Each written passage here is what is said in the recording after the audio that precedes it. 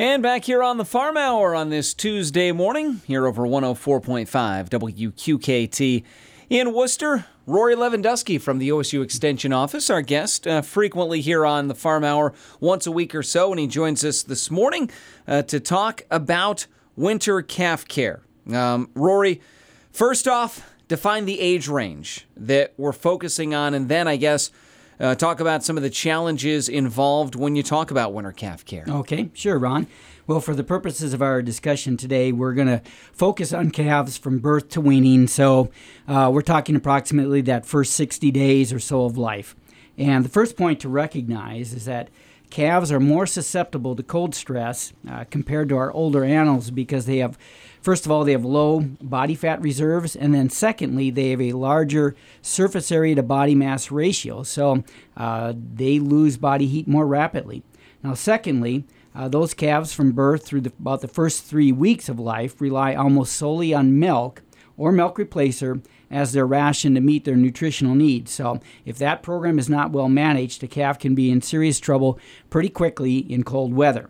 And then finally, winter weather often brings conditions that can be conducive to calf pneumonia. And research has shown that calves that experience pneumonia at less than 3 months of age are going to be affected well into their future lactations if they survive.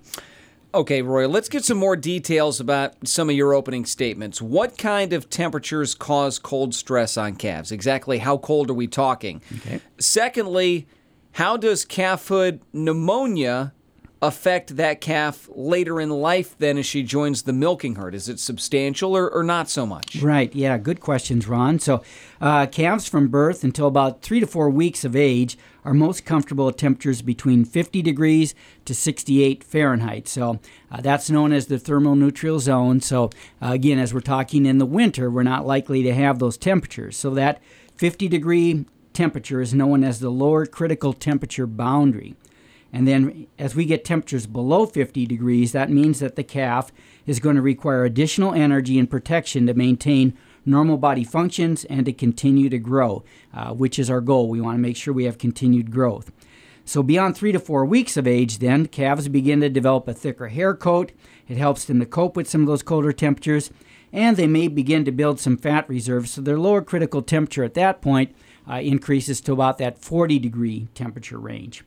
Now, regarding detrimental effects of calfhood pneumonia, we know that mortality rates are up to 2.4 times higher, and that can continue until really they reach about 2.5 years of age. So it really extends. If they get pneumonia, they not out of the woods with mortality anywhere from calfhood all the way through about 2.5 years of age as an animal.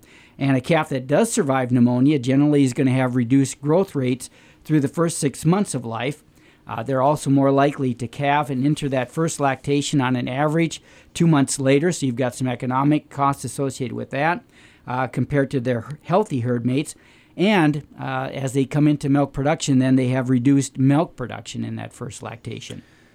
Turning our attention back to calf care during winter weather, how do management practices, I guess, need to change or be modified from when you're talking about the warmer weather care? Right. Well, Ron, I think the focus needs to be on two aspects of calf care. First of all, the calf's physical environment, and that includes housing and nutrition. And then within each of those two aspects, so we've got housing, that physical environment, and then nutrition. Within each of those two aspects, calf care providers need to pay attention to cleanliness and consistency. And while calf care concepts and principles are the same, regardless of weather, ambient temperatures, winter weather calf care often demands more effort and more attention to detail, and oftentimes just takes more time. Our guest in studio again this morning, Rory Lewandowski from the OSU Extension Office, talking about a wintertime calf care. Rory, you mentioned two focus areas of winter calf care, housing and also nutrition. So let's begin with a closer look at some winter management practices related to housing. What are some specific winter calf care practices that have to do with the calf's physical environment, or I guess housing? Sure. One article in a recent edition of the Ohio State University Buckeye Dairy News by Jason Hartshoe, who's an extension educator in Crawford County, included several winter management practices to consider, beginning with the birth of the calf. So when the calving barn temperature falls below 40 degrees, his advice is to have towels available to wipe down that calf and to help the cow to dry off that calf quickly. Putting calves into a warm room or a calf warmer can also help those calves to warm up, keep that body temperature up, and dry them off. We have to remember that when calves are first born and they start shivering, they're burning up really precious energy reserves, and they don't have a lot of reserves to begin with. So a newborn calf really only has about 18 hours of brown adipose tissue reserves. That's what they're going to have to depend on to stay warm.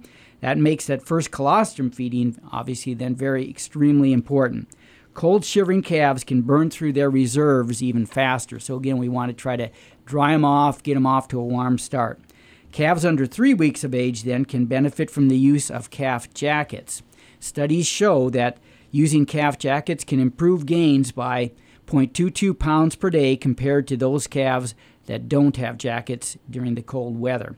The benefit, of course, of those calf jackets is that you have to keep those jackets both clean and dry. Rory, on some of your previous programs with us discussing calf management, we've talked about bedding and also ventilation considerations. What are the guidelines there when you're talking about here in the wintertime? Right. Ron, we do have some important considerations regarding those things for winter, so that's a good question. Straw, when we think about winter weather management, straw is the gold standard for calf bedding in the winter. It needs to be deep enough so that the calf can nestle down into it and can get its legs covered. It needs to be dry. Some farms will use a base of sawdust. That'll help with moisture absorption, and then over that sawdust they're going to put a thick layer of straw on top, and that system will actually work pretty well. Regarding ventilation, I'm going to go back to some statements in that article that I quoted earlier by Jason Hartshew. Jason says the goal of winter ventilation is to keep air fresh, to minimize disease while not allowing a draft on those calves. With hutchets, if you're using calf hutchets, it usually is going to mean having either permanent winter windbreaks or some type of temporary winter windbreaks, and that could be straw bales or hay bales. Now, in calf barns, studies have found that solid sides slow disease spread, but they're only beneficial if the front, back, and the top of those pens are open. Otherwise, that environment's too closed in. They create a really high disease microenvironment. When disease and ventilation are challenging your calves, a properly designed positive pressure tube providing ventilation at a rate of about 15 cubic feet per calf per minute can improve calf health without creating a chill. Now, regarding calf nutrition, Rory, how does the winter weather affect management practices there? Right. Well, for each 1 degree drop in temperature below that lower critical temperature, so remember for newborn calves up to about 3 weeks of age, that's 50, and then 3 to 4 weeks and above, it's 40 degrees. But for every 1 degree drop then below that critical temperature, a calf needs a 1% increase in energy to meet maintenance requirements. And the best practice to achieve that is really to meet that increased energy need by feeding that same diet more frequently. In other words, add in extra feeding. So that's, again, we talk about winter care, some extra effort and time. That's where it would come in, add in extra feeding. In winter, it's critical that the milk or milk replacer be fed at a temperature of 100 to 105 degrees so that those calves can maintain their body temperature and conserve energy. We don't want them to expend energy trying to heat that liquid up as it goes into their system. Be aware that storing milk replacer in a cold versus a warm room can also affect what temperature the water needs to start at in order to achieve that correct feeding temperature. Grain starter is another key. Grain starter should be available to calves within the first week of life, even though consumption is probably going to be pretty low. But after about 3 weeks of life, consumption is going to begin to increase and will become actually a pretty important component of the diet, especially to meet those extra energy requirements when we run into cold weather. And also in cold weather, make sure the starter bucket has grain, make sure it's clean, and make sure that starter mix stays palatable. Rory, I'll go back to past programs that we've had again. We've talked about in the past providing water for calves. How does that management practice then, again, change here during the winter? Right. Well, you might think that, in the winter with water that's maybe not going to be necessary, but calves do have a need for water in the winter. Even though they may obviously drink less than in warmer months, they still need to have that water. Providing free choice water to pre-weaned calves has been shown to improve the rate of gain from birth to weaning by about 33%, so pretty significant as compared to calves that do not receive water. And much of that gain is going to be attributed to the fact that as they drink that water, it also results in about a 30% higher intake of that starter grain, which is important. So water also should be fed at a warm temperature in the winter, somewhere in that 90 to maybe 100 degree temperature range. Other winter recommendations include offer an amount that is close to the predicted consumption. So you're not going to have a lot of water just standing out there to freeze. So again, offer it to predicted consumption to reduce dealing with that leftover water and avoid freezing in pails. And develop a feed and dump routine, which provides water to calves for a finite time period. So you're going to put it out there maybe for an hour. Calves get to know that. And if you establish that consistency and stick with it, calves learn to drink the water as soon as it's delivered.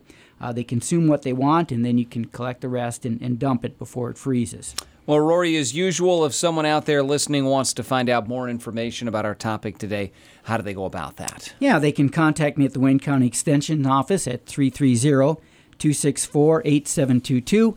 And I'll remind folks that these broadcasts are also available as a podcast, courtesy of WQKT Radio. Rory Lewandowski from the OSU Extension Office joining us again here on the Farm Hour. Rory, as always, thanks a lot for coming in. Have a great day. Thanks, Ron. Appreciate the opportunity.